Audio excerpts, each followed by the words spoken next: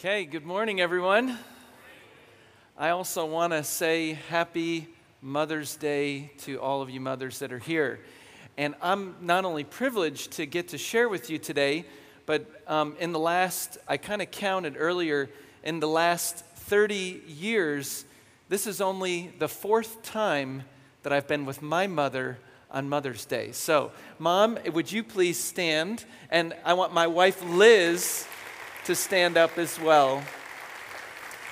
So just really happy to be able to celebrate with you, but also with my mother and the mother of my children. And for some of you that don't know a lot about missions, I think there's a whole category of mothers who send missionaries that's not really talked about that much. But those of you who are moms, releasing your children to go to the largest Muslim nation in the world would not be an easy thing. And so my mom did that and was for sure our family's most faithful prayer warrior. So it's great to spend that day with all of you and with my mother.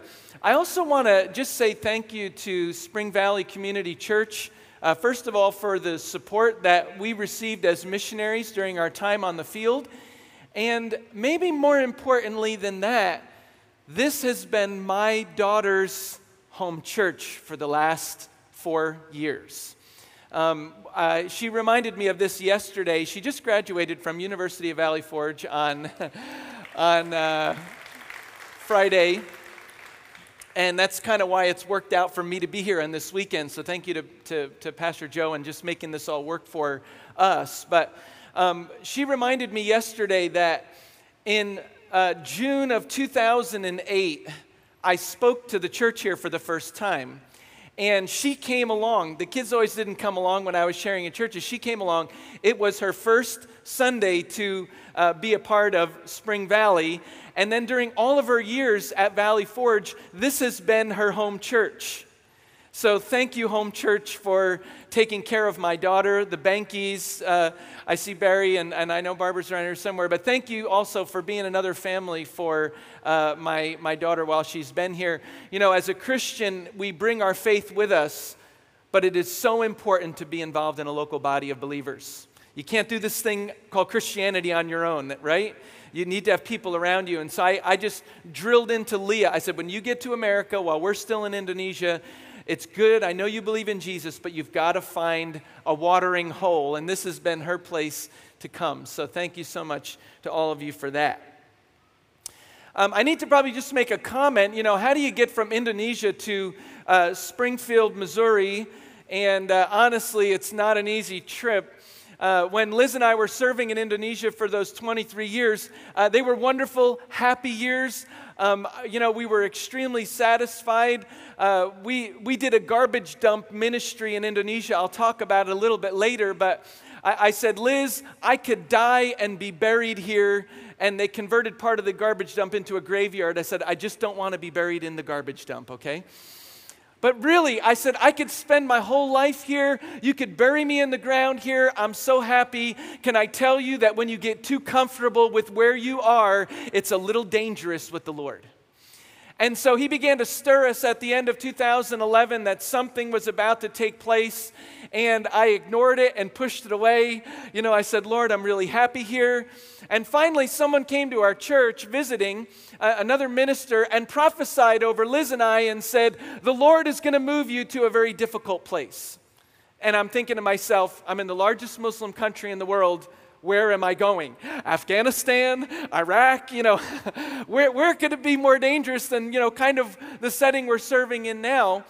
But I said to the Lord, Lord, if you want to move me, my address, my phone number, my email address, and we are friends on Facebook. No, actually, that part, I'm kidding. But I said, Lord, you know how to contact me. You can, if you want to move me, here I am. And it was a few weeks later that I received a call from Greg Mundis, the director of our mission. And by the way, our mission has almost 3,000 missionaries around the world.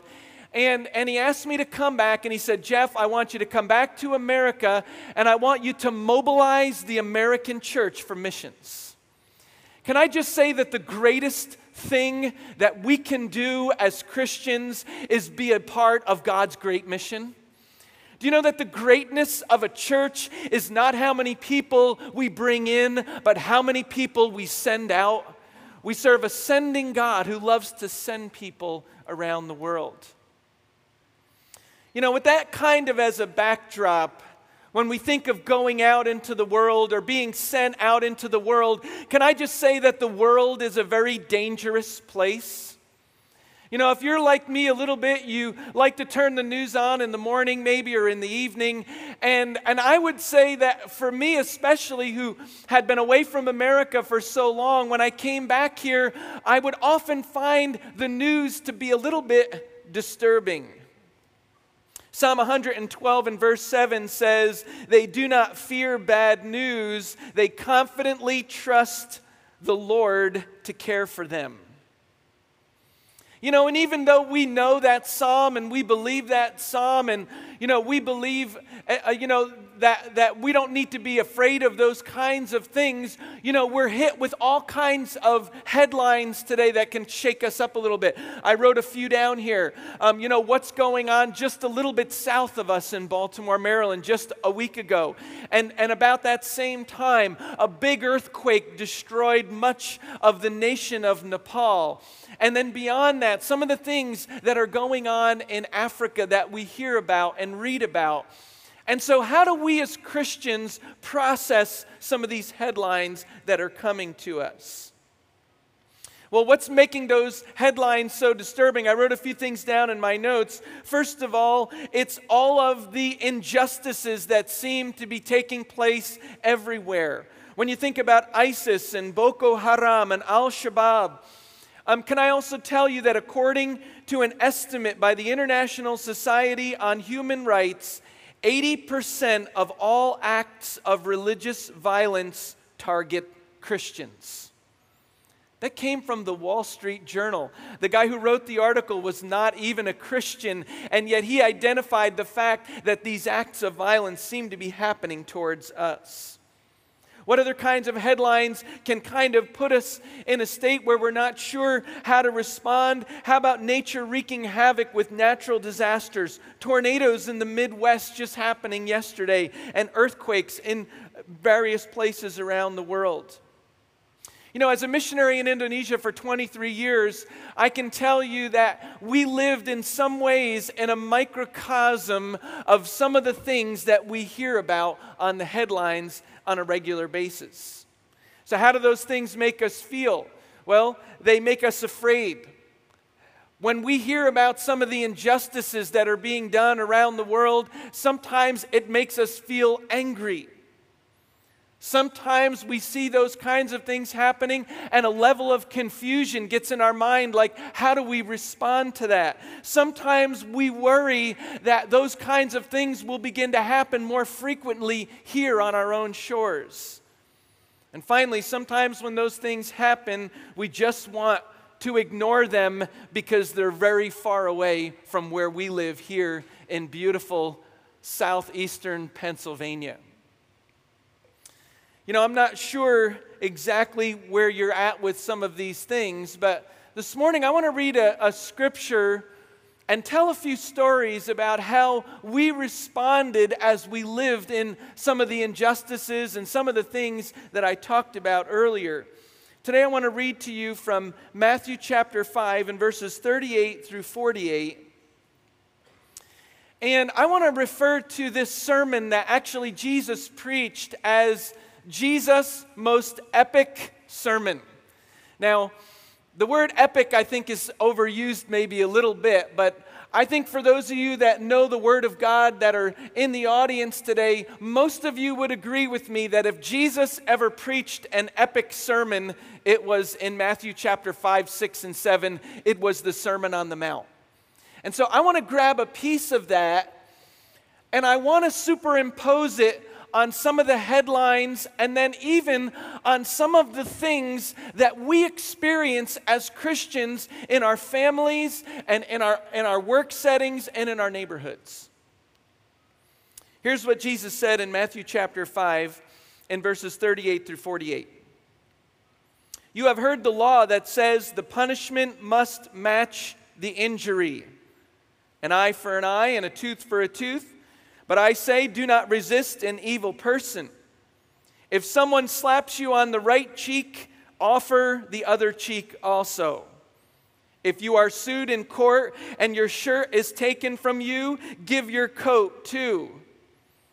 If a soldier demands that you carry his gear for a mile, carry it 2 miles. Give to those who ask, and don't turn away from those who want to borrow. You have heard the law that says, love your neighbor and hate your enemy, but I say love your enemies. Pray for those who persecute you. In that way you will be acting as true children of your Father in heaven.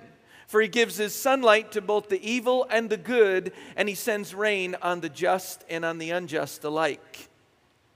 If you love only those who love you, what reward is there for that? Even corrupt tax collectors do that much. If you are kind only to your friends, how are you different from anyone else? Even pagans do that, but you are to be perfect, even as your Father in heaven is perfect. Pretty tall orders that came from Jesus to us. You know, I wonder if the headlines that we read in the news and in the newspaper and see on television couldn't be changed. I wonder if we were really following what Jesus laid out in these verses, if we would all of a sudden see a change in the news that seems to be going out to the world and bombarding us on a regular basis. I think the headlines would change if we would do a couple of things. I wonder what the headlines would read or how they would change if we didn't take revenge. Now, when I say if we didn't take revenge, the first thing that would probably happen would be that Hollywood would go out of business. And really, I mean, revenge movies tend to sell really well. And, you know, kind of as a guy who, you know, sometimes watches some of these movies, you know, you kind of get this feeling when the hero in a story somehow vindicates and makes everything right and brings this level of justice into the world as we see it through our eyes.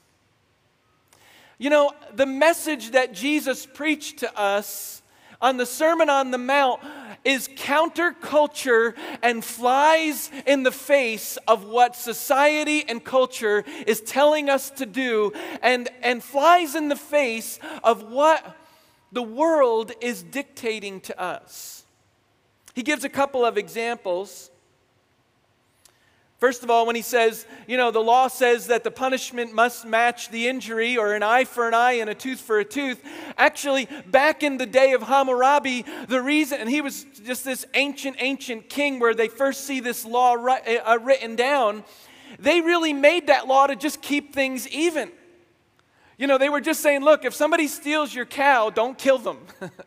You know, if they steal your cow, you can take a cow back. You know, they were just trying to level the playing field.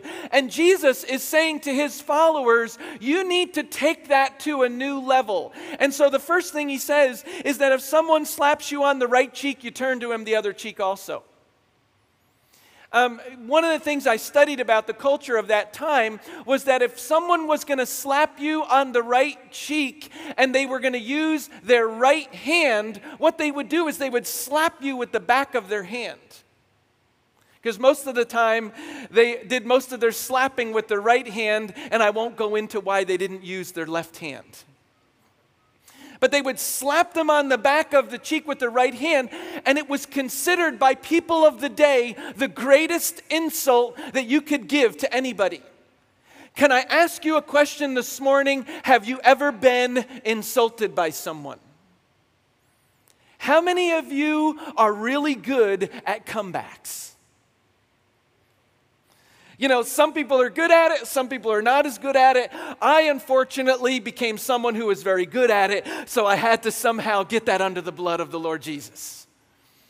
But all of us, it's impossible to live and walk in this human life without being insulted. And so Jesus was saying to his followers that if you are insulted, that you've got to allow them to insult you even more without a response.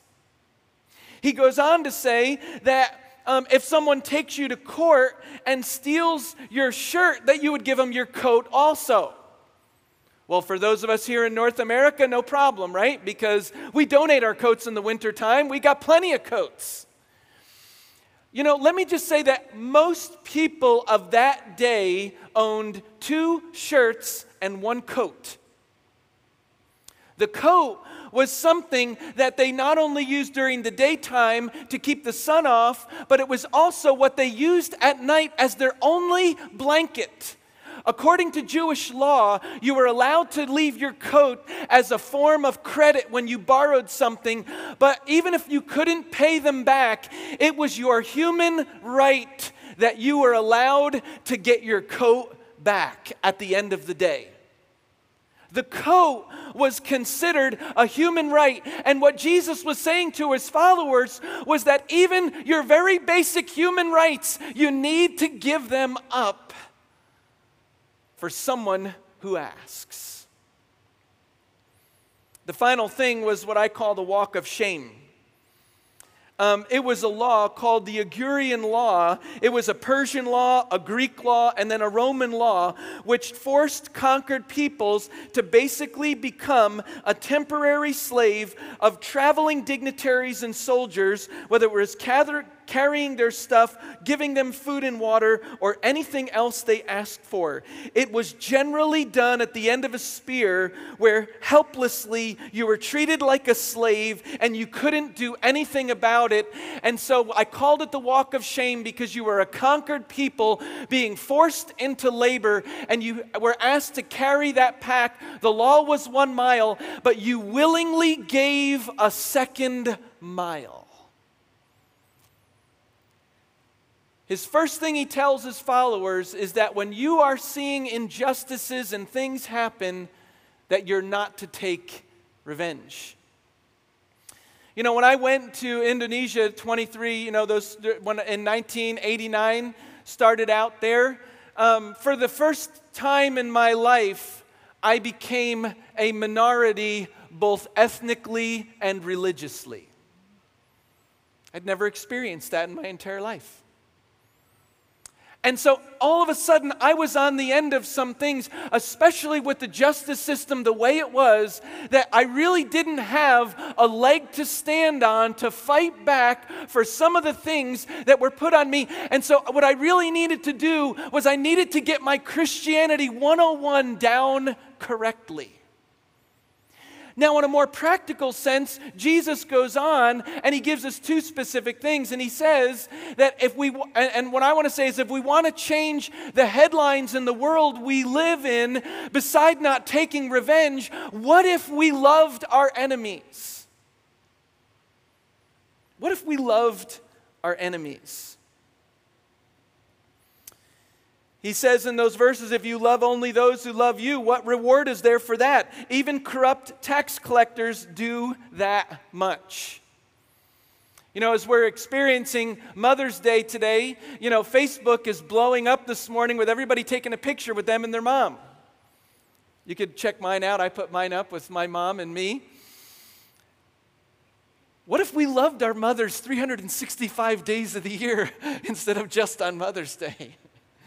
Love is something that it's easy to say maybe, but when we actually carry out acts of kindness, love has got to go beyond just saying those words. It has to go to a place where it's met with some action. And so here Jesus is saying that not only are we to love those who are good to us and our friends that we interact with daily, but what if we loved also our enemies? There's a lot here, and you're probably the only one that can define this. But if love doesn't have an action behind it, it means nothing. Who is your arch enemy? What one thing could you do for them? It would probably shock them. Why do we send missionaries to the Muslim world and give food, education, and other kinds of help? Why would we even go to a country where they do all kinds of things to fight against us? When I was serving in Indonesia, there was a part of the country that erupted in unrest that took place. It was called the Maluku Island Chain.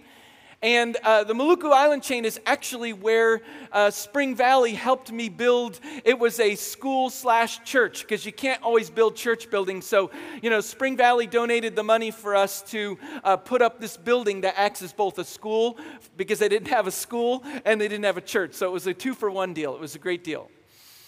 And but in that area there, back in 2000, big unrest happened in the area of the Malukus. If you wanted to check it out and read about it online, there was civil unrest. It's a part of the country where you've got about a third of the population are animists, a third of the population are Christians, and a third of the population are Muslims. And they began to fight with one another. And in the beginning, it was a pretty even battle. Indonesia, you're not allowed to own a gun if you're not in the military or the police. And so they were fighting with spears and bow and arrows and, doing all kinds of things. And people were getting killed and villages were being razed, both Muslim and Christian. But when the majority Muslim population of Indonesia heard about what was going on, they sent several thousand volunteer fighters to go to the Malukus. And they were supplied by the majority Muslim military with guns, grenades, and mortars, and they began to slaughter the Christians that lived in the Maluku Islands. I sometimes have a hard time talking about it because the images of what I found when I went there were so disturbing that I still have, to this day, I'm unable to shake it. On the plane, just on my way here, I was in Phoenix before I came here, and on the plane I watched a movie called The Good Lie about Sudan refugees, and I'm sitting in my seat on Delta Airlines, and I'm bawling my eyes out. I was like, I should just turn this thing off because I can't watch it. Because when I see these things about refugees, I am just torn apart. And, I came across different places with, hundreds of refugees, and had some money to help them with blankets and food. But when I went to help in that crisis, my wife and I have a little fund in our house called the Mad Money Fund. Now, what's Mad Money? Mad Money is like outside of what you get in your salary. Somebody would give me money for doing one thing or another, and we put it in an envelope, and then when we want to go mad, like here, you just go to Walmart and buy stuff, or Target or wherever you prefer. So we had this Mad Money envelope fund that when all of a sudden we wanted to do something crazy, we would do it. And when I was headed off to this crisis, I said to Liz, Liz, I'm going to take the Mad Money with me, and I'm going to try to do something to help these refugees. So when I got there, I was in the midst of trying to help big groups of hundreds of refugees, and I was with the guy who was kind of coordinating everything, and I said to him, look, I've got a little bit of extra money. It's a couple $100. I don't need a receipt for it. I don't need it. What can I do? And this man was a high school teacher.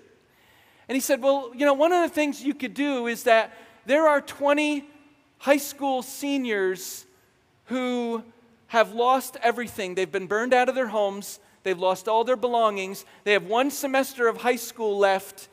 And he said, basically, if someone doesn't help them, they're going to fail out of school.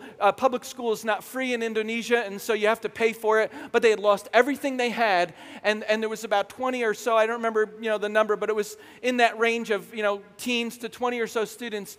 And he said, that amount of money will pay for the rest of their high school education. A couple $100, right? So I said, done deal. I love it. I'll give that. So gave that money to him. And a couple months later, when I came back to help with to do more for the refugees, he said, listen, at the school, they want to have a ceremony for you because you helped the students. So I went to the high school, and it was like a parade. All the students were lined up and they marched across in front of me. And a sign of deepest respect in Indonesia is when they take your hand and they put it on your head. And I remember standing there, and as I stood there, as each of the students who I helped thanked me, they took my hand and they wept and put my hand on their head and kind of did one of these bows. And of course, I couldn't contain myself emotionally either. And I just said to this guy, Eddie, I said, we need to do more of this. How many other students are in the same situation? He said, Jeff, there are thousands of students who need this kind of help. Now, of course, I contacted churches back in America. People sent me money. This was an easy sell, I had all kinds of money coming in to help me out. And I went back to where this war is going on between Muslims and Christians. Christians are being killed and burned out of their homes. And I laid the money down on the table in front of the committee and I said, here's more money for education, but I'm giving it on one condition: that half the students we sponsor are Muslim. Ouch. You mean the guys that have killed us and burned us out of our homes? Now, we can go so far, but I'm not sure we can do that. And so a big fight ensued among the Christians. Now you think, sitting here in our seats, that's an easy deal, right? We're supposed to love our enemies. That would be something easy to do. But really, when you've lost so much, can you imagine if your neighbor burned your house down on purpose and the flames caught his house and burned it down too? What would you be thinking? Well, I'll let you simmer on that just for a minute. Good riddance to your house, You're going to give them some help? Are you kidding? Well, a few brave Christians crossed the battle lines and started helping sponsor Muslim students in the Malukus. And a national news team got a hold of this story and broadcast it across the largest Muslim nation in the world. And all of a sudden, the war that was going on between these factions started to dissipate and end because Christians were crossing enemy lines and giving kindness and blessing to their enemies. Can I just tell you that this stuff actually works? Let me just say here that if you've got a boss that's just been beating you up and putting you down, if you've got an enemy in your family, if you've got a neighbor that's been troubling you, I don't know what your circumstances might be, but if you would begin to do acts of kindness and show an enemy that you love them, I want you to know that God will come in like a flood and change the world. What's the answer for ISIS? Everybody's talking about it. Should we send our troops? Should we bomb them? Listen, we can do those things, but I want you to know the only thing that will change the world is the love of Christ. It'll be when we send our sons and our daughters into the battlefield and let them know that Jesus Christ died on the cross for their sins. Final thing he tells us to do in these scriptures is he says, what would the headlines read if we prayed for those who hate us? So we got to love them. We got to do an act of kindness, but we also have to pray for them. Now, I know what kind of prayer we're thinking about here. We're on the Schuylkill and it's kind of tight. And as we're coming down the Schuylkill, somebody cuts in front of us and we're like, Lord, give that guy a flat tire in the name of Jesus. Hallelujah. Take him out, Lord. I can't believe they just did it. They just took my parking space, Lord. Scratch their car in the name of Jesus. So when we pray for our enemies, we're not praying prayers of take them out, Lord. See, what kind of prayer was Jesus talking about when he said that we need to pray for those, our enemies? Can I challenge you as a church this week that when those headlines come across Fox News or CNN or whatever news station you prefer, and you see another violent act done in the world, that you would put your hand on that screen or towards that screen and say, Lord, I pray for the blessing of Christ in their lives.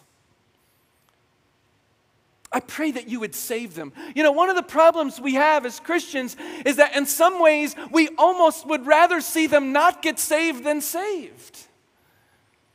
Maybe what needs to happen is we need to pray a prayer of blessing on them as Jesus suggests. I'll close with one final story. When I was serving in Surabaya, the last city where I pastored, some big economic problems hit the city.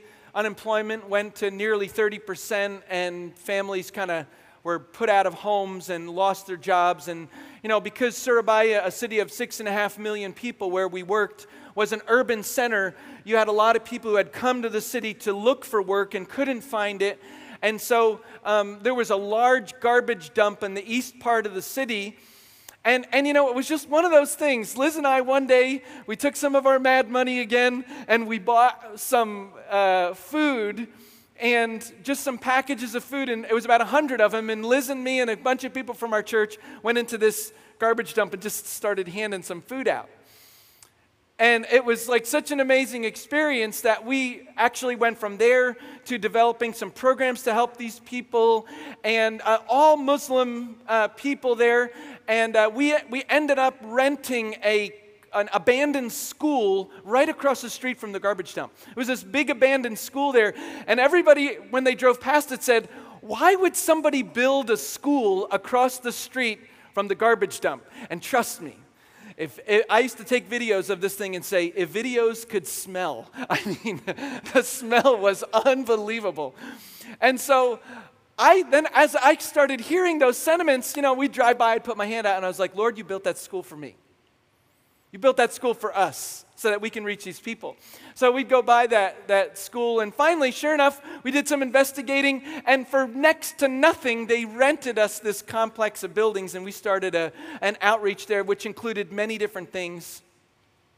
But when we started there, the garbage pickers kind of have like a pecking order of people, and you know, there's kind of like a mafia involved in all of it, and the garbage dump mafia king was not happy with my presence there. And as a matter of fact, this guy persecuted me on every turn, even to the point where he had the community put large banners across the road that went into the garbage dump, "Kill the Zionists among you." I didn't even know I was a Zionist, you know. I mean, you know, and they had all these banners with threats to the point where even at one point they sent a group of men in a truck one day to try to track me down and beat me up. So, I mean, I'm praying over this guy. I'm praying, I mean, like every day. I had this room in our house where I almost wore the floor out. I mean, I would be pacing. I'm like, Lord, you got to get rid of this guy. You got to get rid of this. This guy is killing me. Lord, he is trying to kill me. Yes, take him out. Get rid of him, Lord. You got to. I mean, I just went on and on and on and on, and nothing happened. And he was really hindering the ministry. And finally, I changed my prayer. Finally, it hit me that I was praying cursings rather than blessings. Do you know that God wants us to pray blessing prayers over people? And so then my prayers began to be like, Lord, you know, I pray that you would bless him in all of his endeavors. I pray for him. I pray for his family. I pray for his children. I mean, I was starting to pray blessing. And so then as my prayers changed to blessing on all of his endeavors, it was within 2 weeks that he walked up to me and he said, "You're not going to believe this. I just got a big promotion to be over the largest garbage dump in the city of Jakarta." And so I added that with an act of kindness. I said, "Can I help you move?" You know, I mean, it's a hand-in-hand thing. Pray blessing. You got that boss that's just killing you. You pray for him. Blessing, blessing, blessing. He's promoted to Sacramento, California. And then all of a sudden you can say, "Hey, I'd love to help you move your stuff, you know. Can I help you pack up your desk?" Be careful with that prayer, though, because God could have somebody worse come in next if you haven't learned your lessons right the first time. But that's a whole sermon that Pastor Joe's going to preach another time, I think. But that's really what this whole thing is about. I wonder if we would pray different kinds of prayer.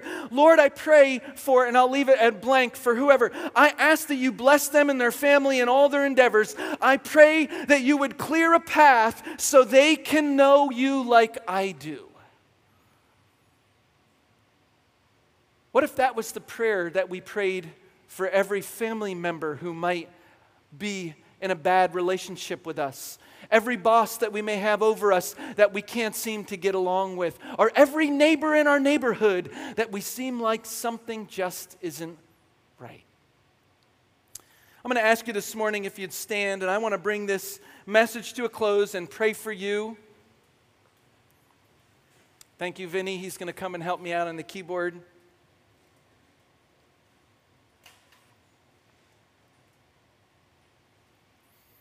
I want you to bow your heads and close your eyes. I just want to ask for a moment for a response from all of you. You know, as our heads are bowed and our eyes are closed, as counterculture as Jesus' message to us was, I want to say again, that if we apply these things, they work. They work. There's really, very simply, two things that you can do this morning. I wonder if this week you would commit, or at least in the next month, commit to doing some kind of act of kindness for someone who's like an enemy to you. Why don't you just place that person's name in your heart?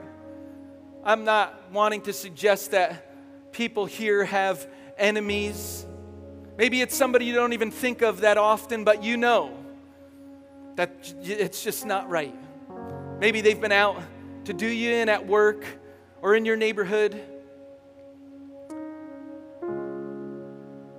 Lord, I pray that you'd help us this morning to do an act of kindness. Lord, I wonder what the impact would be if every person in this room this week did one act of kindness, Lord. It would spread like wildfire all over southeast Pennsylvania. Would shake people to the core. Why did you do that for me? Why did you carry my pack an extra mile? Why did you turn your cheek to the left so so that I could strike it on the other side? Why did you give up your human right? It's because of Jesus. I wonder also that this week, as you're watching the news, if it would just stick in your heart and your mind, that when some kind of disruption is going on around the world, some kind of act of violence or terror is taking place, that you'd put your hand towards that TV and whisper a prayer and say, Lord, I pray for those people and ask that you would make a path to you, Lord. I wonder what would happen around the world. Friends, also pray for our missionaries. We have 3,000 missionaries around the world, missionaries that you support even here out of Spring Valley Community Church. You may not even know who they are, but as you see television and those headlines, you could pray, Lord, I ask you, God, that you'd bless our missionaries and help them, Lord, to be a light to those people who are doing terrible things. So, Lord, I thank you for Spring Valley Community Church. Lord, I pray that your word would be a light unto their feet, and Lord, that my word today would be a seed in their hearts, planted, Lord, growing, producing much fruit. In Jesus' name.